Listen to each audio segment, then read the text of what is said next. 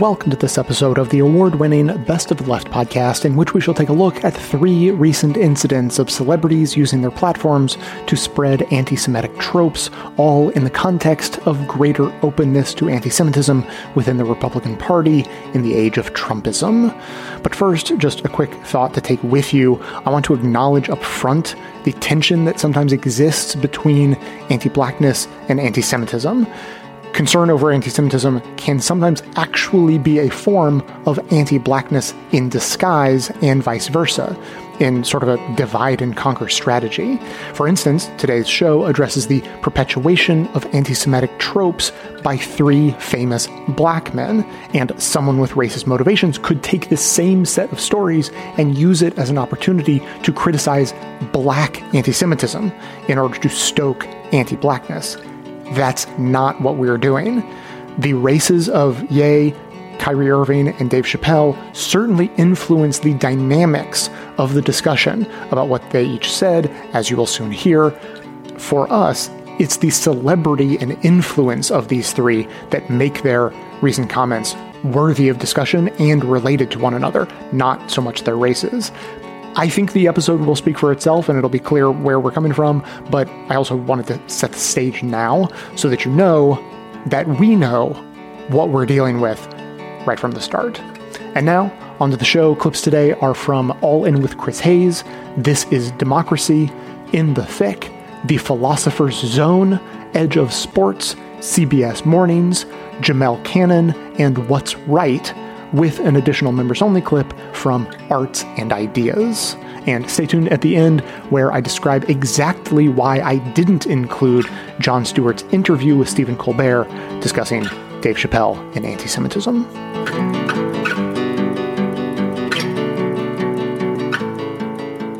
This weekend, the ex-president of the United States threatened America's Jews.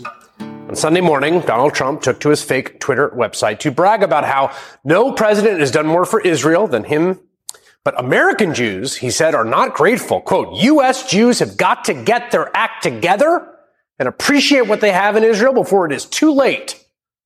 Now, to some degree, we've all become inured to this kind of disgusting rhetoric.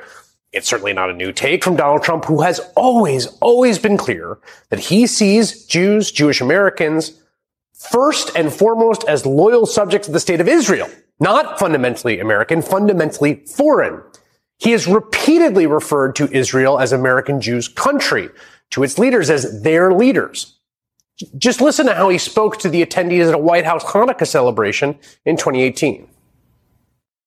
I want to thank Vice President Mike Pence, a tremendous supporter of yours. And Karen, and they go there and they love your country. They love your country. And they love this country. That's a good combination, right? And David Friedman, who I don't know if David's here, your ambassador, he's great. Oh. Now, just to be clear, he's saying, this is to American Jews, your country. They love your country and this country.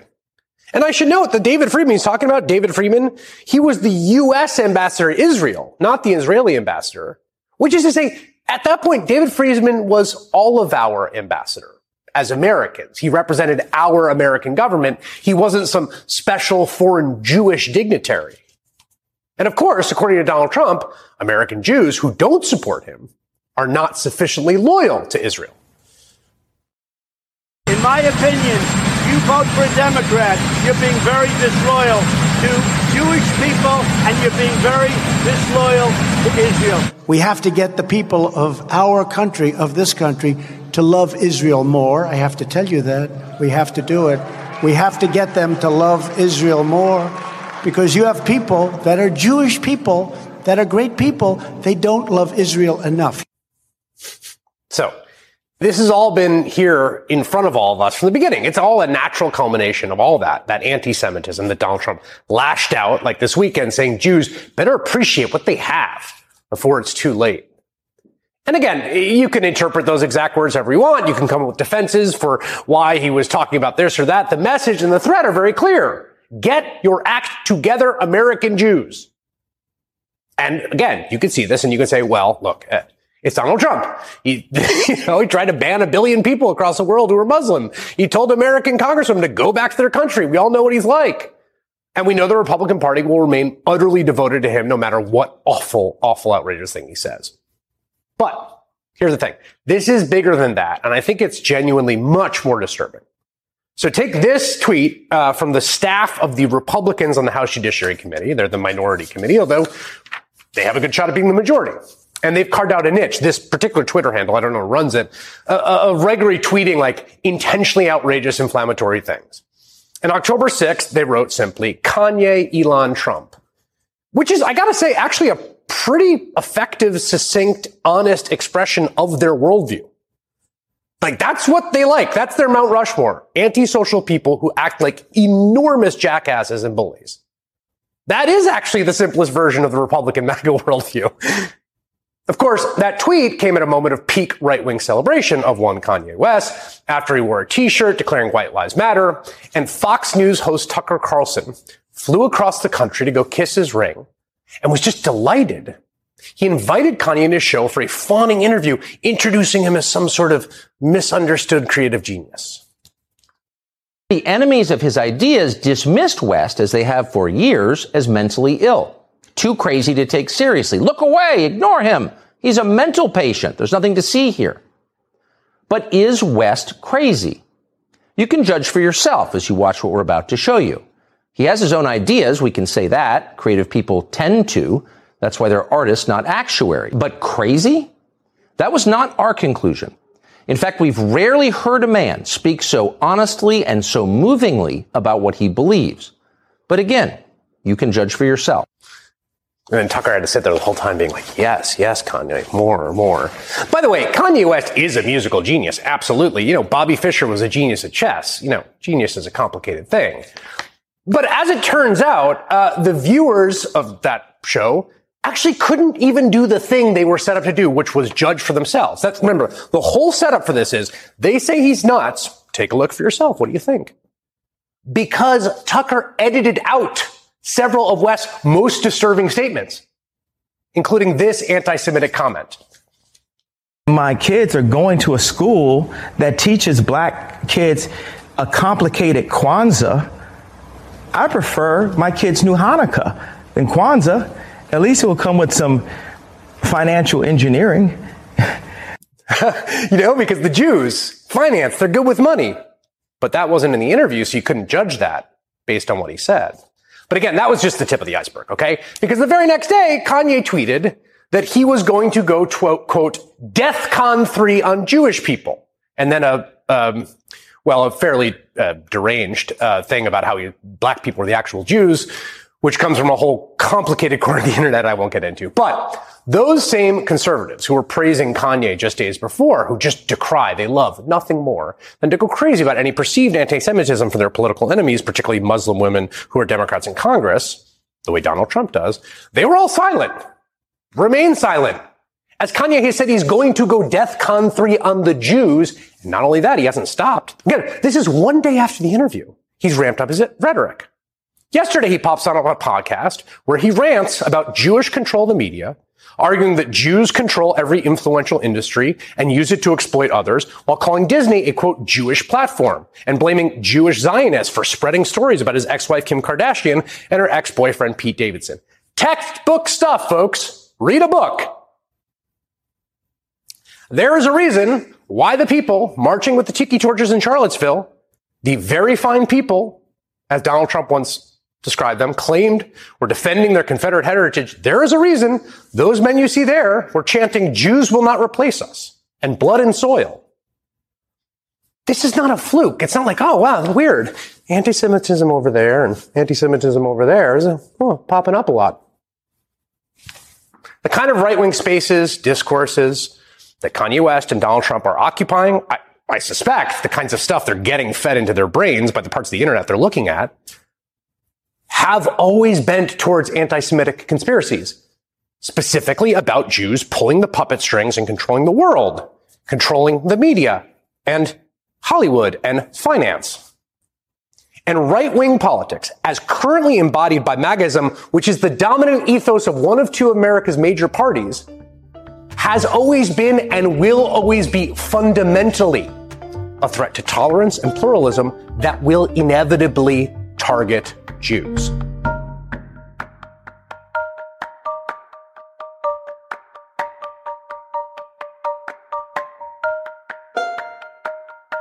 How do we know that we're seeing more anti-Semitism, more of the kinds of incidents that Zachary describes?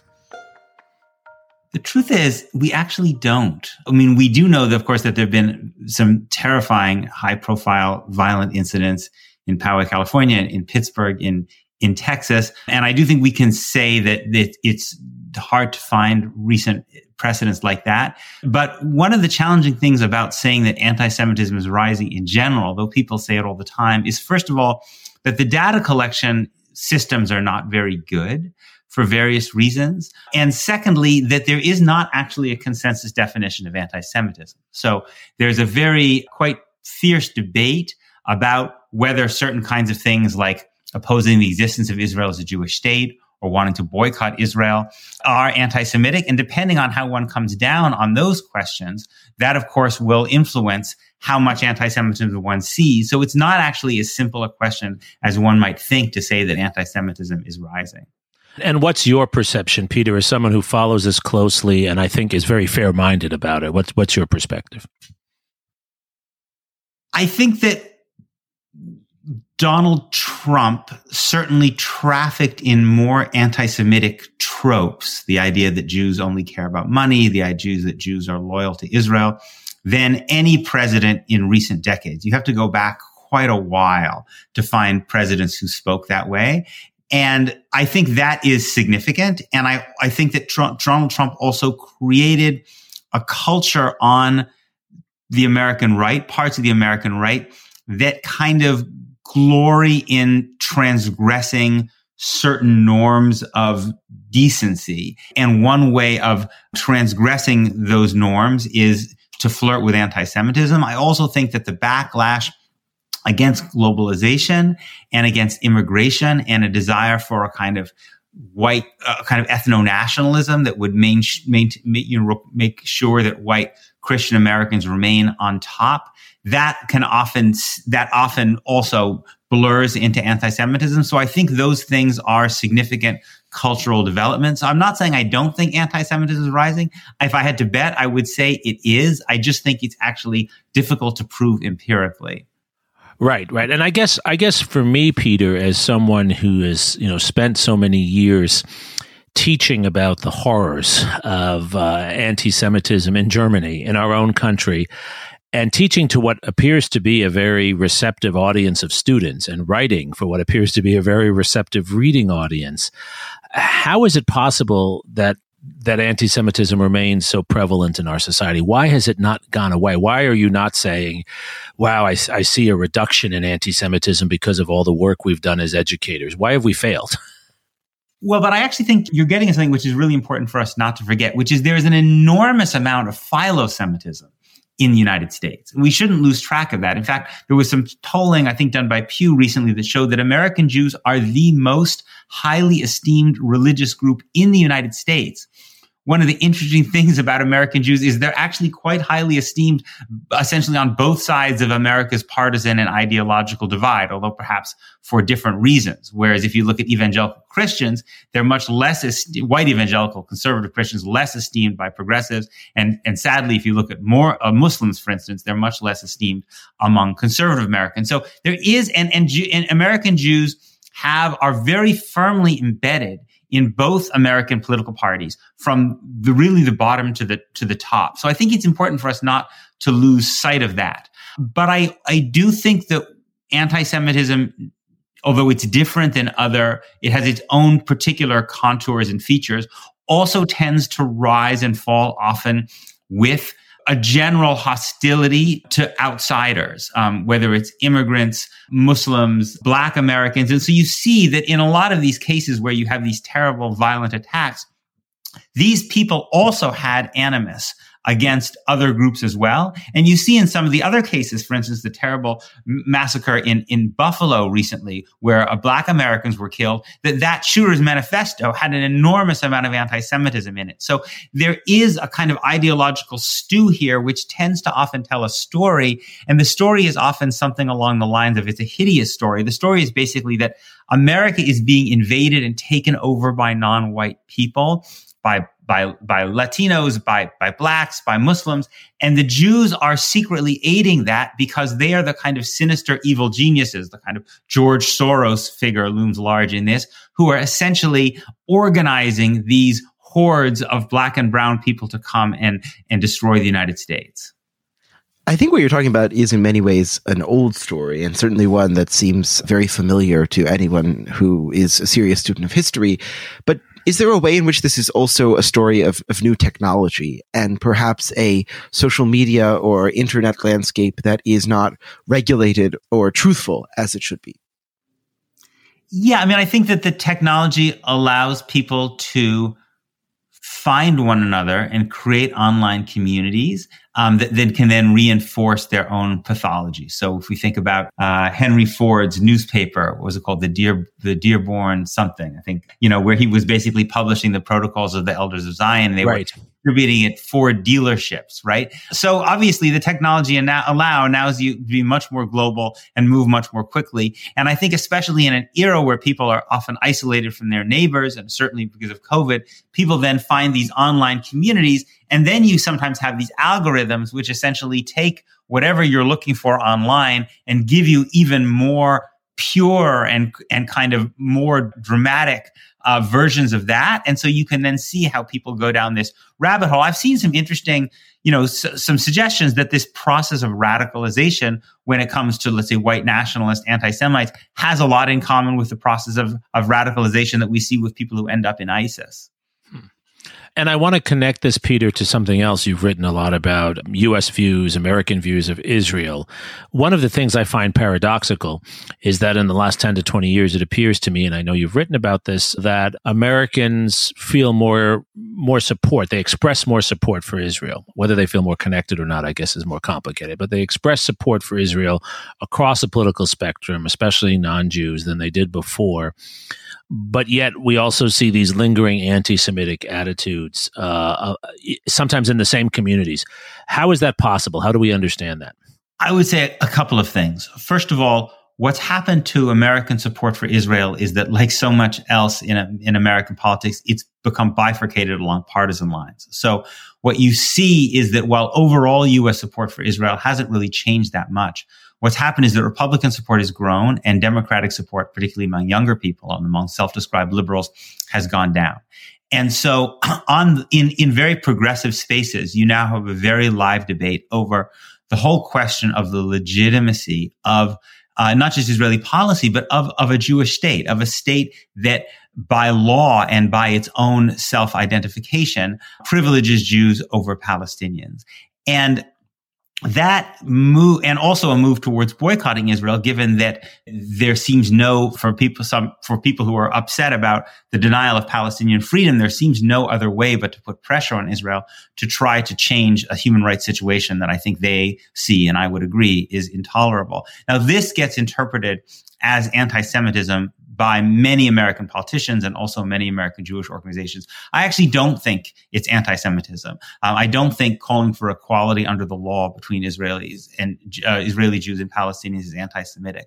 But what does happen is that sometimes people take out their hostility towards Israel on Jews, that they tragically kind of blur the line between Israel as a state who has policies and even who has an entire constitutional system that one might oppose, and Jews who then become stand-ins and representatives for Israel, whether it means that a Jewish student on campus is asked to kind of justify or defend a position on Israel when they should not have to do that, or is held responsible, even worse, for a position, or even worse, in which Jews are actually attacked. And you see this perhaps more in Europe than in the United States, but it happens here because people are, and this particularly, there's some studies that show that this rise in anti-Semitic violence tends to increase when in proportion to the number of Palestinians killed by the IDF. And so it is a terribly misguided and indeed anti-Semitic way to take out your frustrations with the Israeli state.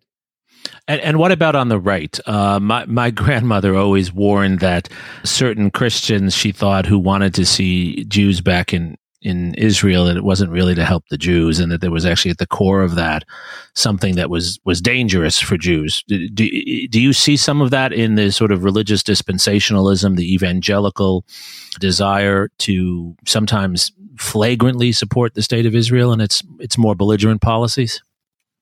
I do, but I think we should admit that Jews are not of one opinion about this, right?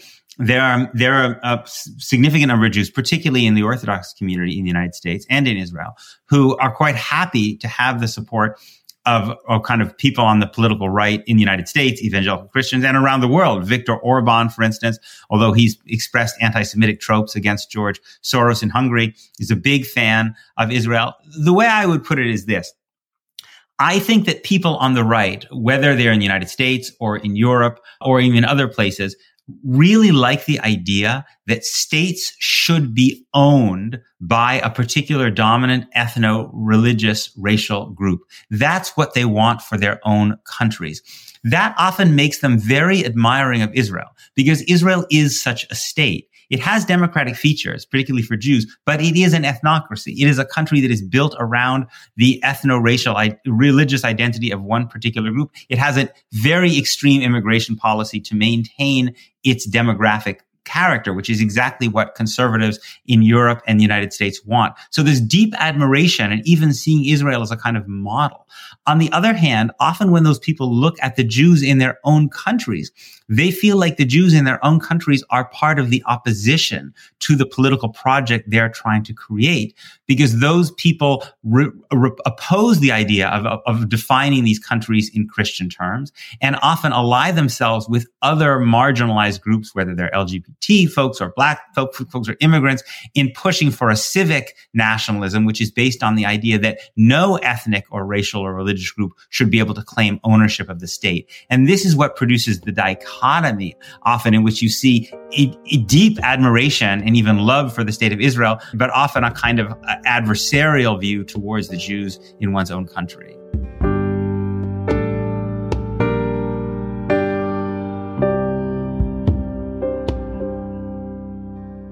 We got to talk about this. Another dude. Yes, the problem with the dudes. I apologize for the dudes as a dude here. Moving on to our second topic, which is about Ye, the artist also known as Kanye West. So in recent weeks, Ye has been repeating hateful anti-Semitic stereotypes about Jewish people in interviews and on social media. He was restricted from using Twitter, although he might come back now, I'm sure, like now that Elon Musk is letting everyone come back. I'm just having Twitter issues. Me too. Coming to terms with that. Also, he was also restricted on Instagram as a result. And companies including Balenciaga, CAA, and Gap also cut ties with him. And on Tuesday, Adidas followed by terminating their contract with him. We also saw an incident this past weekend where members of a hate group gave the Nazi salute and hung banners over a freeway in Los Angeles, one of those overpasses where, you see everywhere in LA, including one that read, "Kanye is right about the Jews." Oh, Jesus Christ. Ye is not new to controversy. We understand this. In 2018, he called slavery a choice. And, black folks have been calling out his anti-black and racist behavior for years. I've been following it all.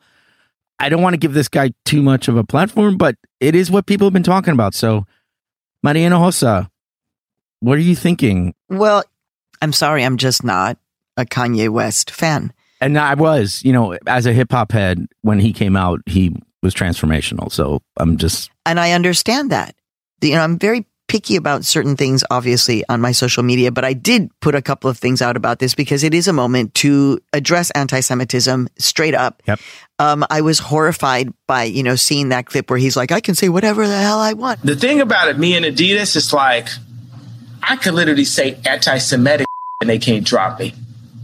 I could say anti-Semitic things and Adidas can't drop me. And I was like, you are so off pobrecito Yeah. también, but also no, I don't really feel warm and fuzzy to him. Yeah. I think, we particularly, our team wanted to single out Karen Attia's Washington Post op-ed this week, which really goes to a deeper level, right? Because as you say, Black people have been talking about this for a long time. About yeah, exactly. They've been slamming him for years. For his anti-Blackness. Yeah. And so then all of a sudden now is when, kind of white structures are able to cancel, get rid of, move on from Ye.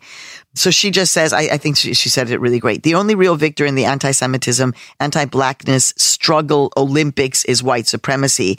The rules of racial capitalist hierarchy, racial capitalist hierarchy, okay, means that white men who traffic in anti-Blackness and anti-Semitism manage to withstand social pressure from the groups that they attack, i.e. she singles out Tucker Carlson. And Joe Rogan, who said the N-word. And Joe Rogan, okay? And he's still around. You know what I mean? It's like, and I will say one thing, Maria, I'm so sick of the phrase cancel culture when it comes to right, like making comments and you have private, agreements with major companies. Any person with a brain would know that a contract has a morals clause.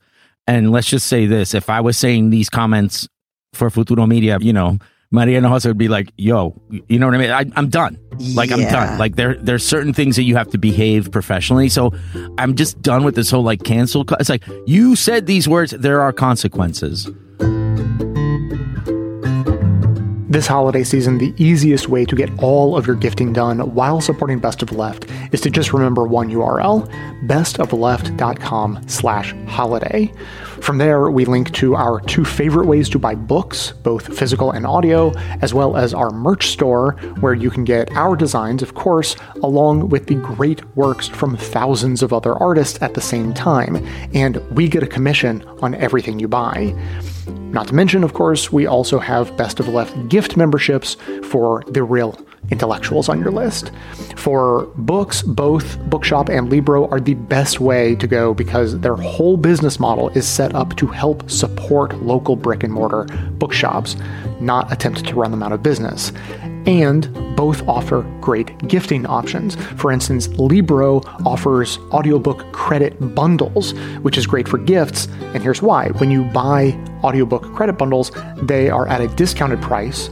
And when your recipient redeems them, they don't have to worry about the price at all. Nearly all of Libro's books are available for the cost of 1 credit, regardless of what their normal dollar value is. So you get to give more for less, and your giftee doesn't have to think about money at all and can simply pick which books they want and pay 1 credit per title. And for our merch store, obviously, Best of Left gear is great, but it may not be right for everyone on your list. Seriously, feel free to explore the entirety of the store because it is full of amazing designs that you can put on tees and other items. Honestly, one of my favorite parts of the holidays is watching the commission emails roll in, not because I'm getting rich, I'm not really, but because I get to see what people bought without having any idea who bought them. Of course, your privacy is secured, but I get to see what people bought, and I have seen some amazing designs get purchased in previous years, so you're definitely going to want to check that out. And finally, Best of Left gift memberships, I think, are probably fairly self-explanatory. It's a great way to directly support the show and help spread the joy of Best of Left to those on your list. So again, that one URL is bestoftheleft.com/holiday. There's also a link in the show notes and a big banner on our homepage, so you can't miss it. bestoftheleft.com/holiday. I'd like to turn to anti-Semitism as a particular branch of conspiracy theory. You've written about how the puzzle-solving aspect of conspiracy theorizing can often receive support from fantasy. What role does fantasy play in anti-Semitic imagining? Well, there is this figure of the Jew, and once again, I'm using quotation marks there because it's clearly not actual Jews that are playing this role within the imagination of the anti-Semite, but it's this aesthetic entity. It's a figure that plays the role of what I call a substantive symbol, which is distinct from formal symbols, the kind that you find in mathematics or logic. The substantive symbol of the Jew has both certain trans-historical formal properties, but these are combined with evolving contents. And that's where you get these different myths and conspiracies, such as that Jews enjoy killing babies and using their blood for religious rituals, or that they're behind engineering immigration policy in order to increase the non-white population. All of that seems to me to be indicative of the fantasy that is underlying a big part of conspiracy theorizing. And that, again, is one of the major modes of the aesthetic. When you use your imagination not to capture something real, when, for example, you are in a conversation and you're trying to be empathetic to your interlocutor, but rather you just let it run free, well, that's fantasy. And that plays a major role in the enjoyment of conspiracy theories.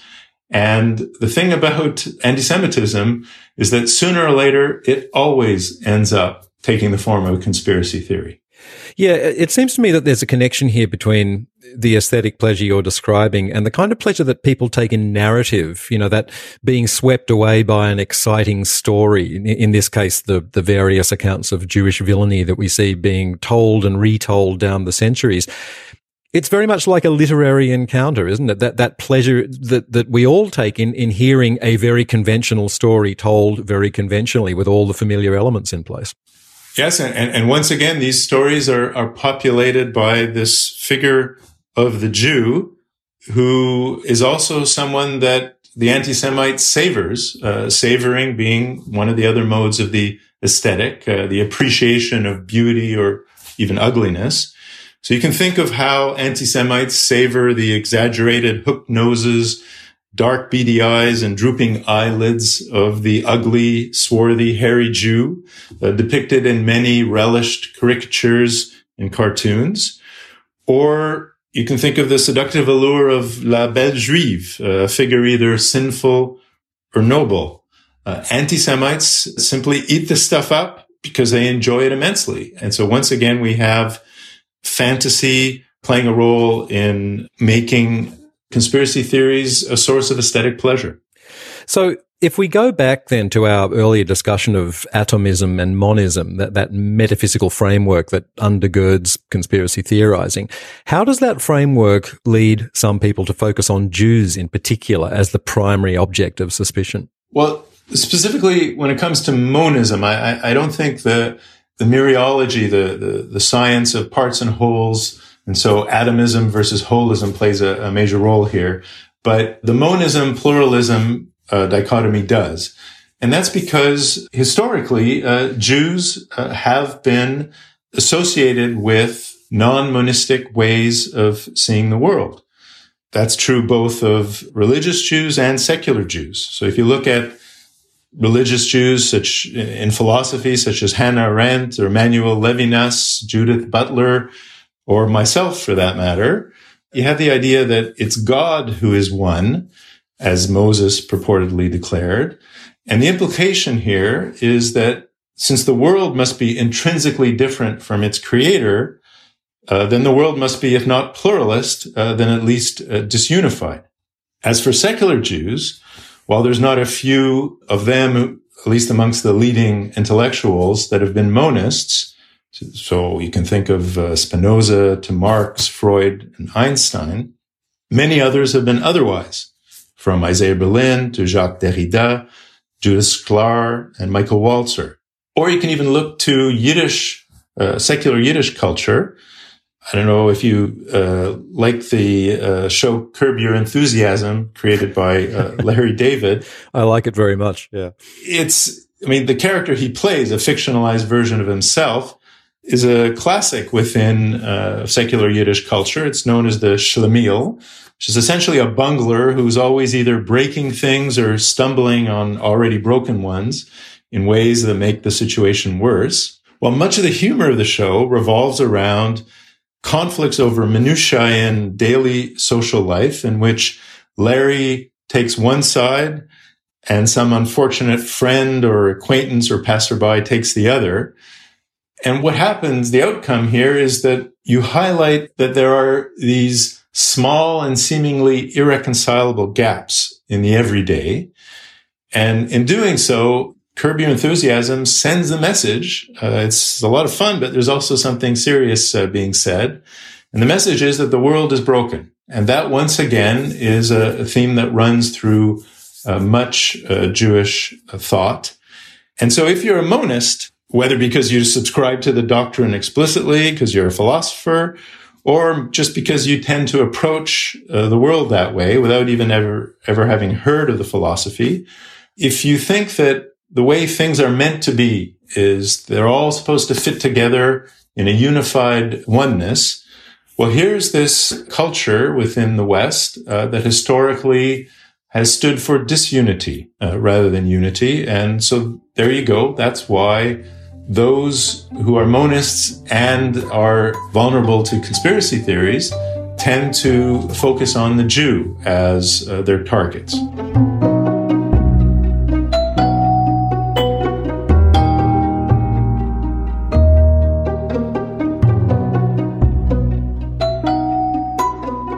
Thanks to Jeff Bezos, Kyrie Irving is using his giant NBA platform to promote a movie available on Amazon that luxuriates in the heat of anti-Semitism, like Steve Bannon at a cross burning.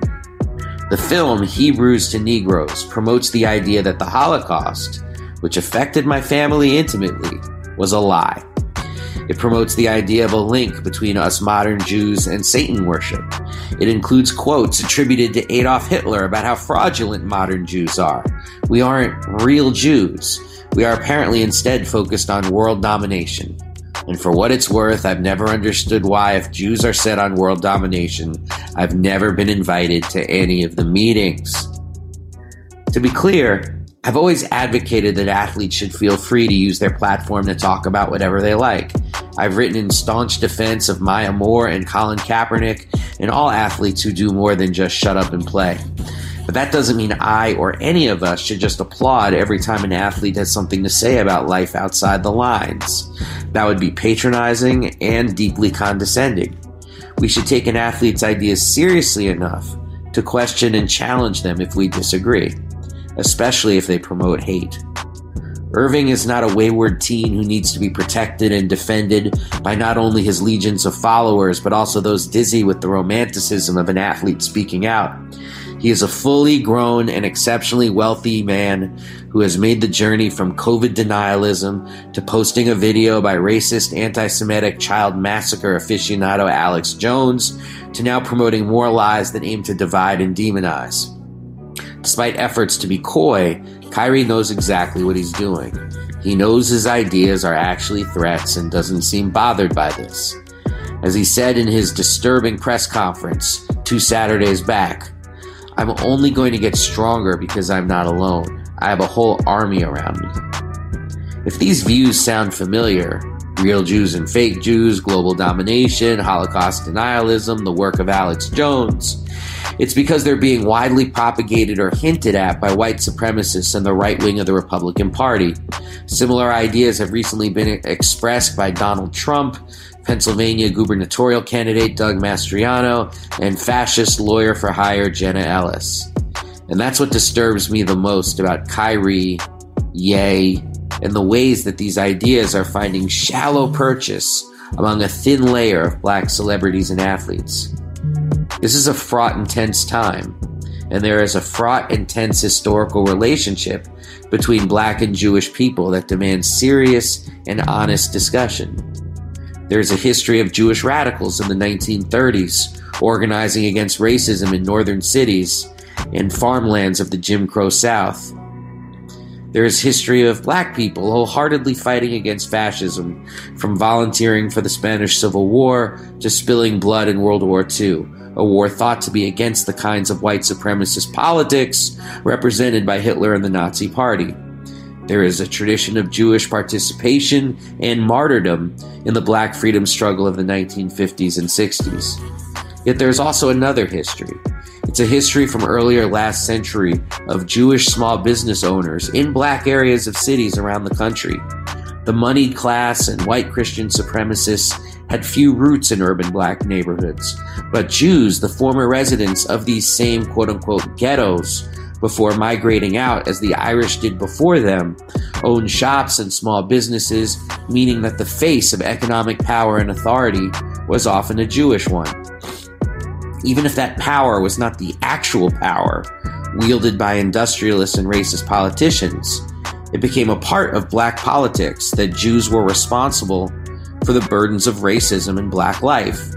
These ideas were prominent enough that there is no black leader who hasn't been confronted with the question of where Jews fit in the struggle for black liberation. Malcolm wrestled with it. Martin wrestled with it. It is a confounding question, and understandably so, because of the historical imbalance in the relationship between Jewish and black communities. But that's also why, for over a century, anti-Semitism has been referred to as the socialism of fools. It can come from a place of hating exploitation and oppression, but when it comes to knowing your enemy, the word Jews becomes a stand-in for exploiters. This is no different from many racial, ethnic, and immigrant groups in a country whose workers have historically, with grand, widely celebrated exceptions, been stubbornly resistant to class struggle. Instead of challenging ingrained issues of race and class that run deeply in the marrow of this rancid economic system, we point fingers at each other, divided and conquered. Let's take the music industry, a deeply parasitic and exploitative business. Generations of black performers were bled dry by this sordid business.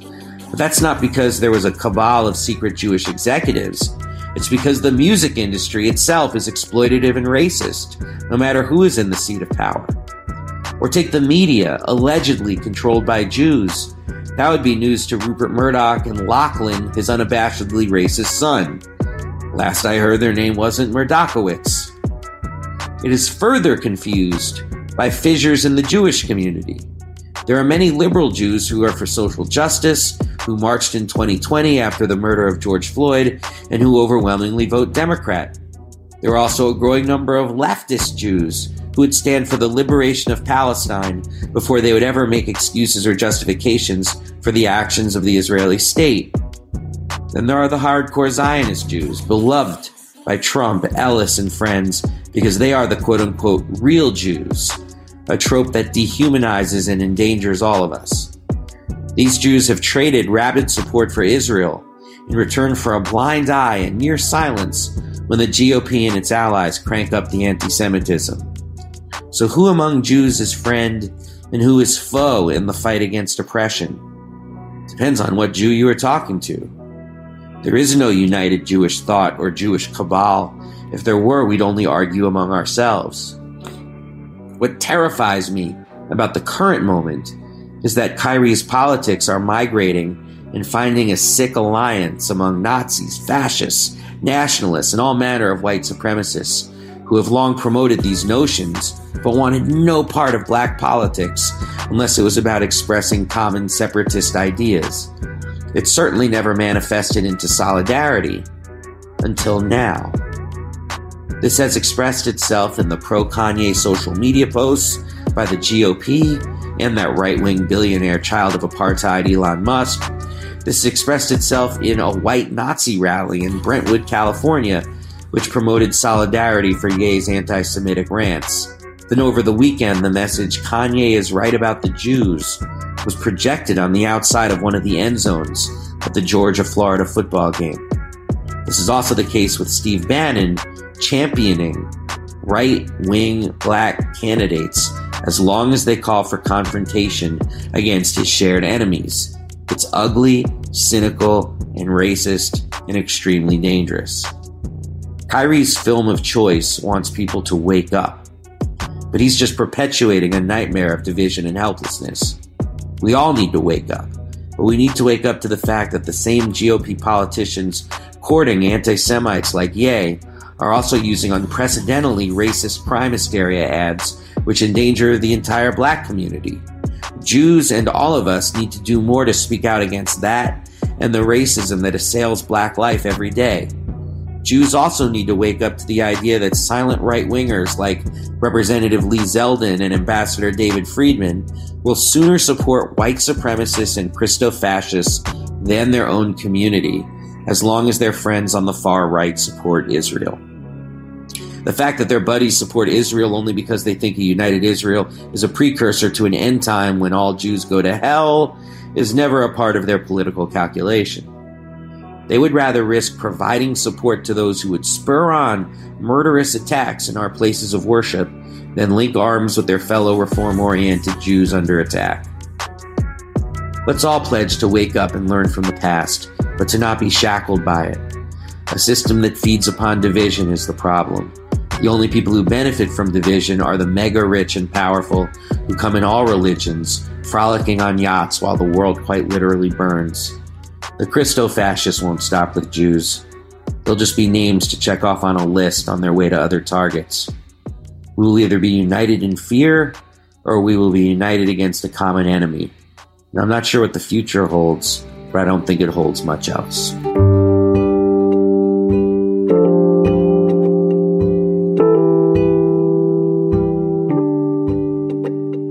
Black and Jewish Americans have linked arm in arm in their fights for equality.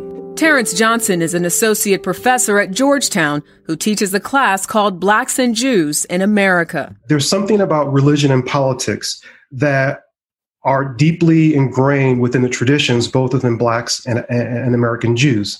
And so when they see themselves fighting against, say, segregation, Jim Crow, or anti-Semitism, in the back of their mind, they're thinking of the Exodus motif, this idea that God is with them in history. Their intertwined paths brought them together during the Civil Rights Movement.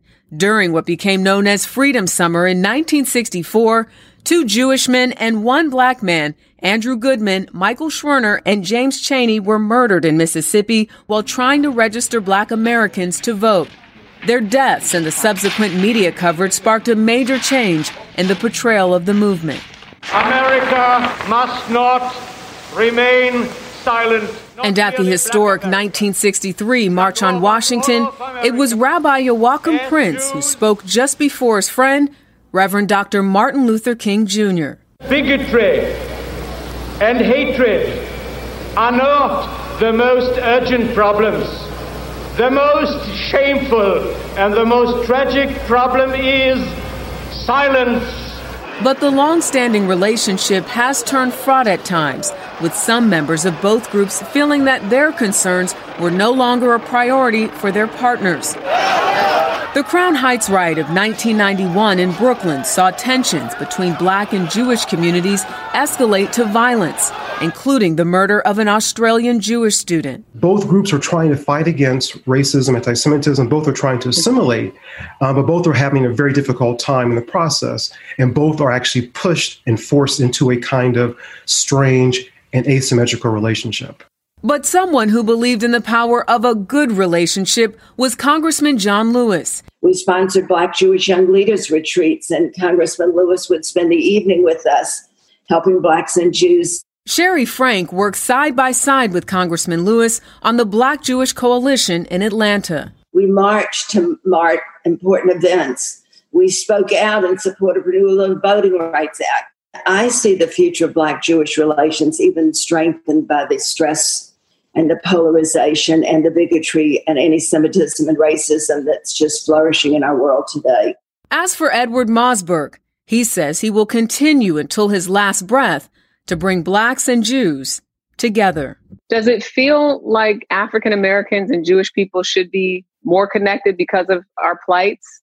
Not more connected. They should be highly connected. Okay? Because the Jewish people went through the slavery in Europe. Okay? And the people here were slavery here by their own people. Because it was wrong.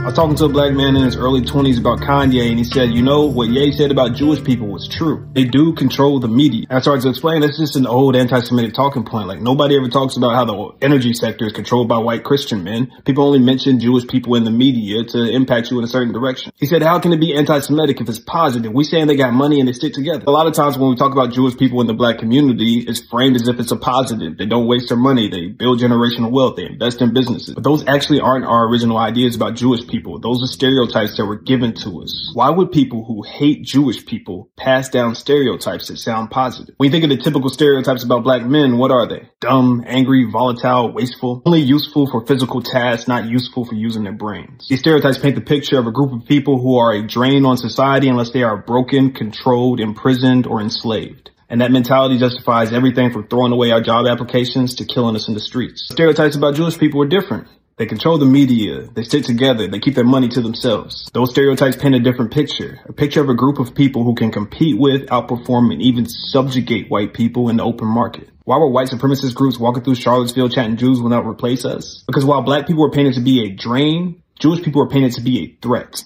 And they have very specific ideas about what to do with a threat. They just need more support for those ideas. But those stereotypes didn't come from us, and they're not meant to benefit us. They're meant to pit one group against another in support of white supremacy.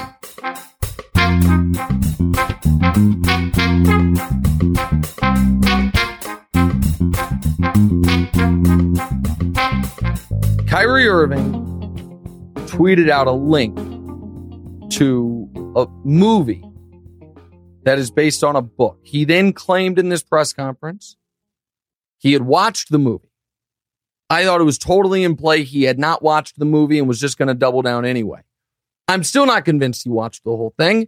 And I think it is actually his best defense would be, I didn't watch it, man. I saw it. It seemed interesting. Some do with, my name means Yahweh, as he explained. So I put it out there. My bad. But he claims not only did he watch it, but he also implies he might have read the book. So in the most damning part of the movie and that book, which is why it's being called anti-Semitic, is because it has an alleged quote from Harold Wallace Rosenthal, and it's been debunked as a fake quote years ago. But that quote talks about how the Jews have established 5 major falsehoods to conceal their nature and protect their status and power. Including on those falsehoods is Holocaust denialism, according to this, again, fabricated quote. He goes on to, later in the movie, there is a quote attributed to Hitler that says, quote, because the white Jews know that the Negroes are the real children of Israel, and to keep America's secrets, the Jews will blackmail America. They will extort America. Their plan for world domination won't work if the Negroes know who they are. So Kyrie Irving, at this press conference, talks about it's on Amazon Prime, it's history, it's out there. But it's fabricated history. So now let's go a layer back. That Harold Wallace Rosenthal quote sounds a hell of a lot like some things folks read 100 years ago in a book called The Protocols of the Elders of Zion. That again, that was one of the first documented instances of truly damaging fake news. So that was a book that the entire thing was wrote as a fabrication. So folks that wanted reasons to attack and dehumanize, use one of Kyrie's words, Jewish people, wrote a book that was attributed to Jewish people about their plot for world domination and then pretended they discovered it. Do you follow me? So that's what that, and this Harold Wallace Rosenthal quote that is not a real quote from that guy. And I'm not going to get into the full history of that, but it's been since debunked many times over. It's a lot like the Protocols of the Elders of Zion. What? So Kyrie says, did I hurt or harm anyone? Well, not directly and not yet. However, And Kyrie's big on history, but it's important you know the actual history. So the Protocols of the Elders of Zion, that book was in the 1930s, taught to school children in, you guessed it, Nazi Germany, as a way to prime these young people for the hatred and the coming purge of Jewish people during the rise of Hitler and, Nazi Germany. Okay? So all of this stuff, Kyrie and Kanye and so many of these folks think they're discovering something, think they've uncovered real truth, when it's the same playbook that other folks have been going by, intentionally or unintentionally, for decades and in some cases centuries. So this all hits close to, it's weird for me maybe to care so much about this, but it is such a symptom of a bigger problem. And I said this on Twitter, and I say it again here. I'm just an Italian, Irish, white guy who was raised Roman Catholic. However, my dear beloved grandfather, who passed before you were born, was a Polish Jew. And my wife and my 3 wonderful children are black. And people have been trying to pit blacks and Jews against each other for so long. And in so many ways, it's been successful. Some of the most racially exclusive communities in New York City are the Orthodox Jewish communities that really have no time for black folks. And some of the most racially exclusionary communities are these folks that march up the street from this store. Some of the black Israelites who echo all of this same anti-Semitic nonsense. And what's such a shame is we can keep it to sports, we can go outside of sports. All of our civil rights leaders knew better.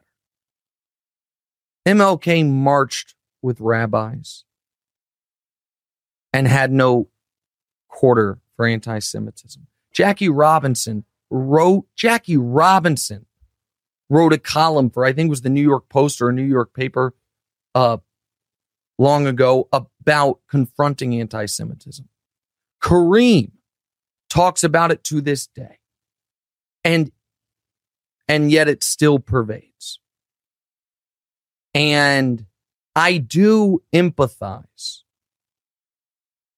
with black Americans in that not only was your history stolen from you, and not only we don't teach it in schools. If you want to learn anything about your ancestors, you have to specialize in it. And even there, it's hard. It's hard to sort everything out.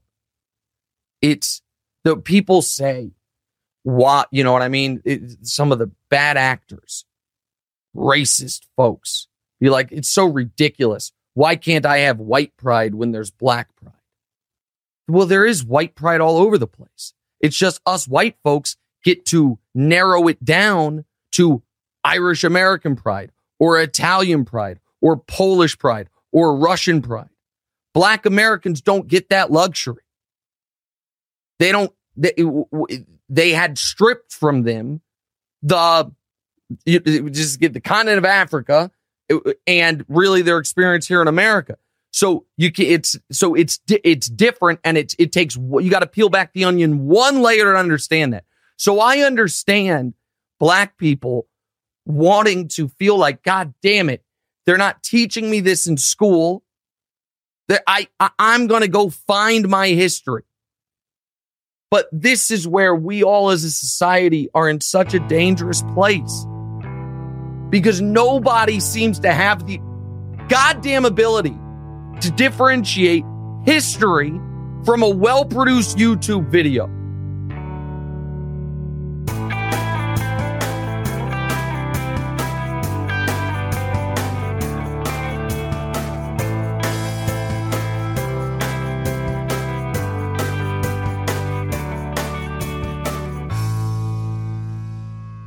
We've just heard clips today, starting with All In with Chris Hayes discussing anti-Semitism from both the pop culture side with Ye and the political side with Trump and the likes of Tucker Carlson. This is Democracy did a deep dive on the dynamics of anti-Semitism and the sort of love-hate relationship white supremacists have with Israel as an ethno-state.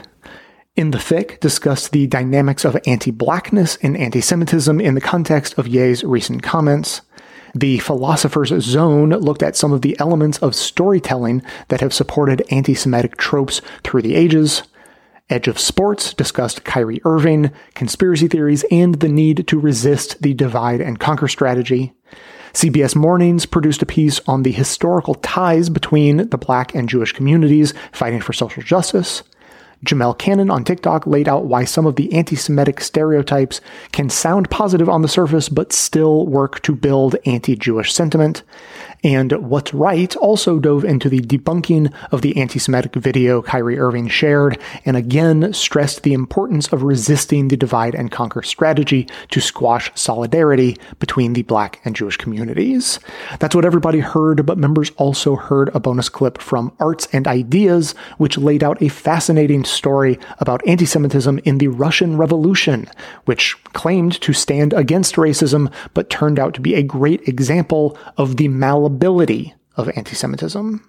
I learned that in Ukraine, one of the most common slogans of the Red Army in 1919 is, "Smash the Jews, long live Soviet power." Smash the Jews, long live Soviet power. What is going on here? How could anti-Semitism find a home within a revolutionary project that had declared its opposition to all racisms? A key feature of modern anti-Semitism has been the way it has conjured an image of the Jew as an archetype which stands above and in conflict with the labouring poor. To hear that and have all of our bonus content delivered seamlessly to the new members-only podcast feed that you'll receive, sign up to support the show at bestofleft.com/support or shoot me an email requesting a financial hardship membership because we don't let a lack of funds stand in the way of hearing more information. And now, we'll hear from you.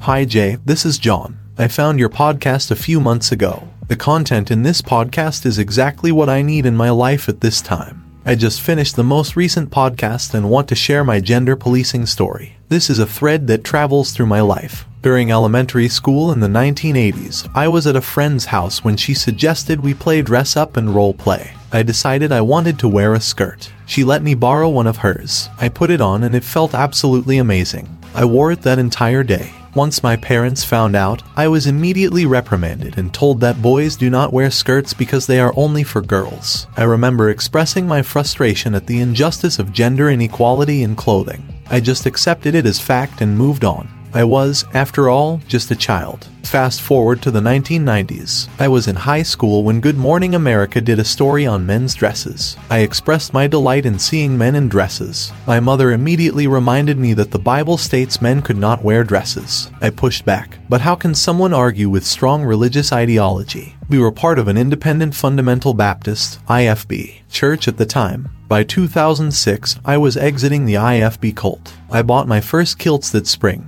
I wore one to the church we were attending for a midweek service. I was promptly told again that I was not dressing like a man and to never wear it to a church service again. It took many more years before my family and I left that place. We are currently part of a conservative Presbyterian church. In 2019, I started wearing skirts in public. Unless I am working, I wear a skirt just about everywhere I go. I do get some gender policing from members of the church we are a part of now, but I just go about my life and ignore most people. Thanks for taking the time to read my story. Keep up the good work. The podcast is absolutely amazing.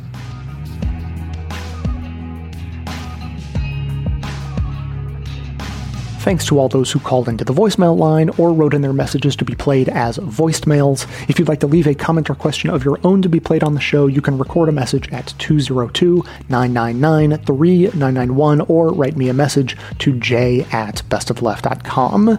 First of all, thanks to John for writing in and sharing that story. If you have your own gender policing stories, I'm happy to continue that conversation when we come back from the holidays. I started the conversation with a relatively low-level offense from my childhood.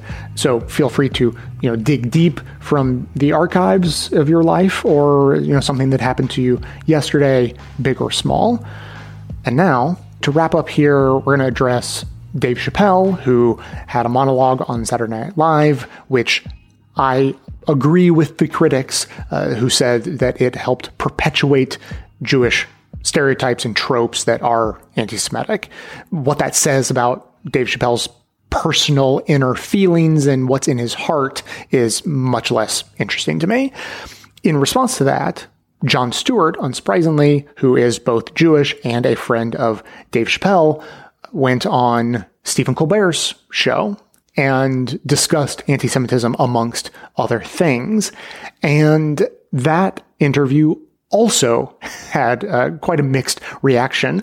For instance, I just found two vaguely representative articles from forward.com, which I had not heard of before. It describes itself as Jewish, independent, and nonprofit. And there are two articles. Jon Stewart is right about how to fight anti-Semitism and should maybe be our spokes-Jew. And another article was titled, Jon Stewart is not our spokes-Jew. He normalized hate speech. Just to give you a sense of the spectrum. The first basically just argued that Jon Stewart did a good job, was funny, made some really nuanced and thoughtful points, and that is true. But the second article focused on his missteps that he made in the process, pointing out that he minimized Chappelle's anti-Semitic remarks by comparing Chappelle's comments during the opening monologue of a nationally televised TV show to internet comment sections, sort of saying that if it's normal in one place, then it doesn't matter if it's being perpetuated elsewhere. Everybody obviously calls me and says, did you see Dave on SNL? And I'm like, yes, we're very good friends. I always watch and send nice texts. He normalized anti-Semitism with the monologue. Mm-hmm. And I'm like, I don't know if you've been on comment sections on most news articles, but it's pretty normal. And he says this as if to normalize means to be singularly responsible for normalizing, which is of course not true. It is a phenomenon that is cumulative, which means that every instance of it is bad. He went on and this one was more squishy. Jon Stewart, through use of what I would call imprecise language, arguably perpetuated the stereotype that black people are anti-Semitic. He doesn't say that exactly, but it is it comes through in an implication. Look at it from a black perspective. It's a culture that feels that its wealth has been extracted by different groups, whites, Jews, things. Whether it's true or not isn't the issue. That's the feeling in that community. And he also erased the existence of black Jews, which, to be fair, basically everybody does. It is a small community. Not many Jews are black and not many black people are Jews, but there are black Jews. And so to describe these two groups as though there is a clean dividing line between them is an erasure. And so the article criticizing Jon Stewart has this quote that I think is illustrative. It says, "When influential people like Stewart speak over black Jews as if they don't exist, it means they are left with the burden of pushing back against anti-Semitism disguised as being pro-black and anti-blackness disguised as fighting anti-Semitism," which I think sort of goes to the core of the message that we've been trying to get through in today's entire episode. And now, somewhat aside from exactly what was said, my take is that Jon Stewart just wasn't really a great choice of a person to discuss the issue for the exact reason that people were so anxious to hear his perspective. He's good friends with Dave Chapelle. I mean, asking someone to come on national television to criticize a close friend of theirs is never going to end well. They're either going to ruin their friendship in the process, pull their punches in order to preserve their friendship, which is basically what everybody in every friendship would do, or simply have a bad take in which they honestly deny that criticism is warranted. But there's one last thing that I think is worth criticizing that I have not seen addressed elsewhere. I'm sure it has been, but I just haven't seen it.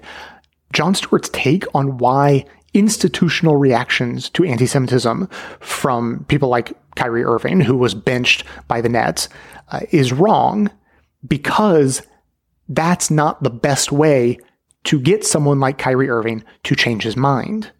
Penalizing somebody for having a thought, I don't think is the way to change their minds or gain understanding. This is a grown-ass man. And the idea that you would say to him, we're going to put you in a timeout. You have to sit in the corner and stare at the wall until you no longer believe that the Jews control the international banking system. Like, we have to get past this in the country. The ability to, look, people think this. People think Jews control Hollywood. People think Jews control the banks. And to pretend that they don't, and to not deal with it in a straightforward manner, we will never gain any kind of understanding with each other. But what Jon Stewart is missing here is that changing Kyrie's mind is not, or at least should not be, the driving force behind the actions of his team or the condemnations coming from the public or any other public or institutional reaction. The driving force should be to try to prevent the spread of anti-Semitism to others who may be influenced by people like Ye, Kyrie Irving, or Dave Chapelle. If those three dudes were quietly and personally anti-Semitic, then it would be unfortunate, but not something that required a national conversation in an attempt to save these three lost souls from their terrible personal ideas. The whole point of the institutional reaction, losing sponsorships, getting benched, being condemned by thought leaders, these are all because of the threat of spreading anti-Semitism, not because of their personal opinions and the need for those personal opinions to change. So Jon Stewart started off early with a big logical fallacy comparing Dave Chapelle on national TV to an internet comment section in order to downplay his influence. I mean, honestly, that was the response. But his biggest misdirection was the foundation on which his entire argument was made. His focus was on the best way to change the minds of the individual offenders. That is not the point.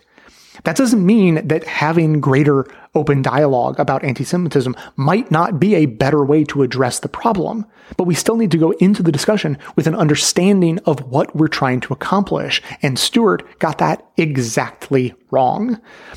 The bottom line for me is that it's a mixed bag. Both of those opposing articles made valid points, and both fall short, just like Jon Stewart did in that interview with Colbert.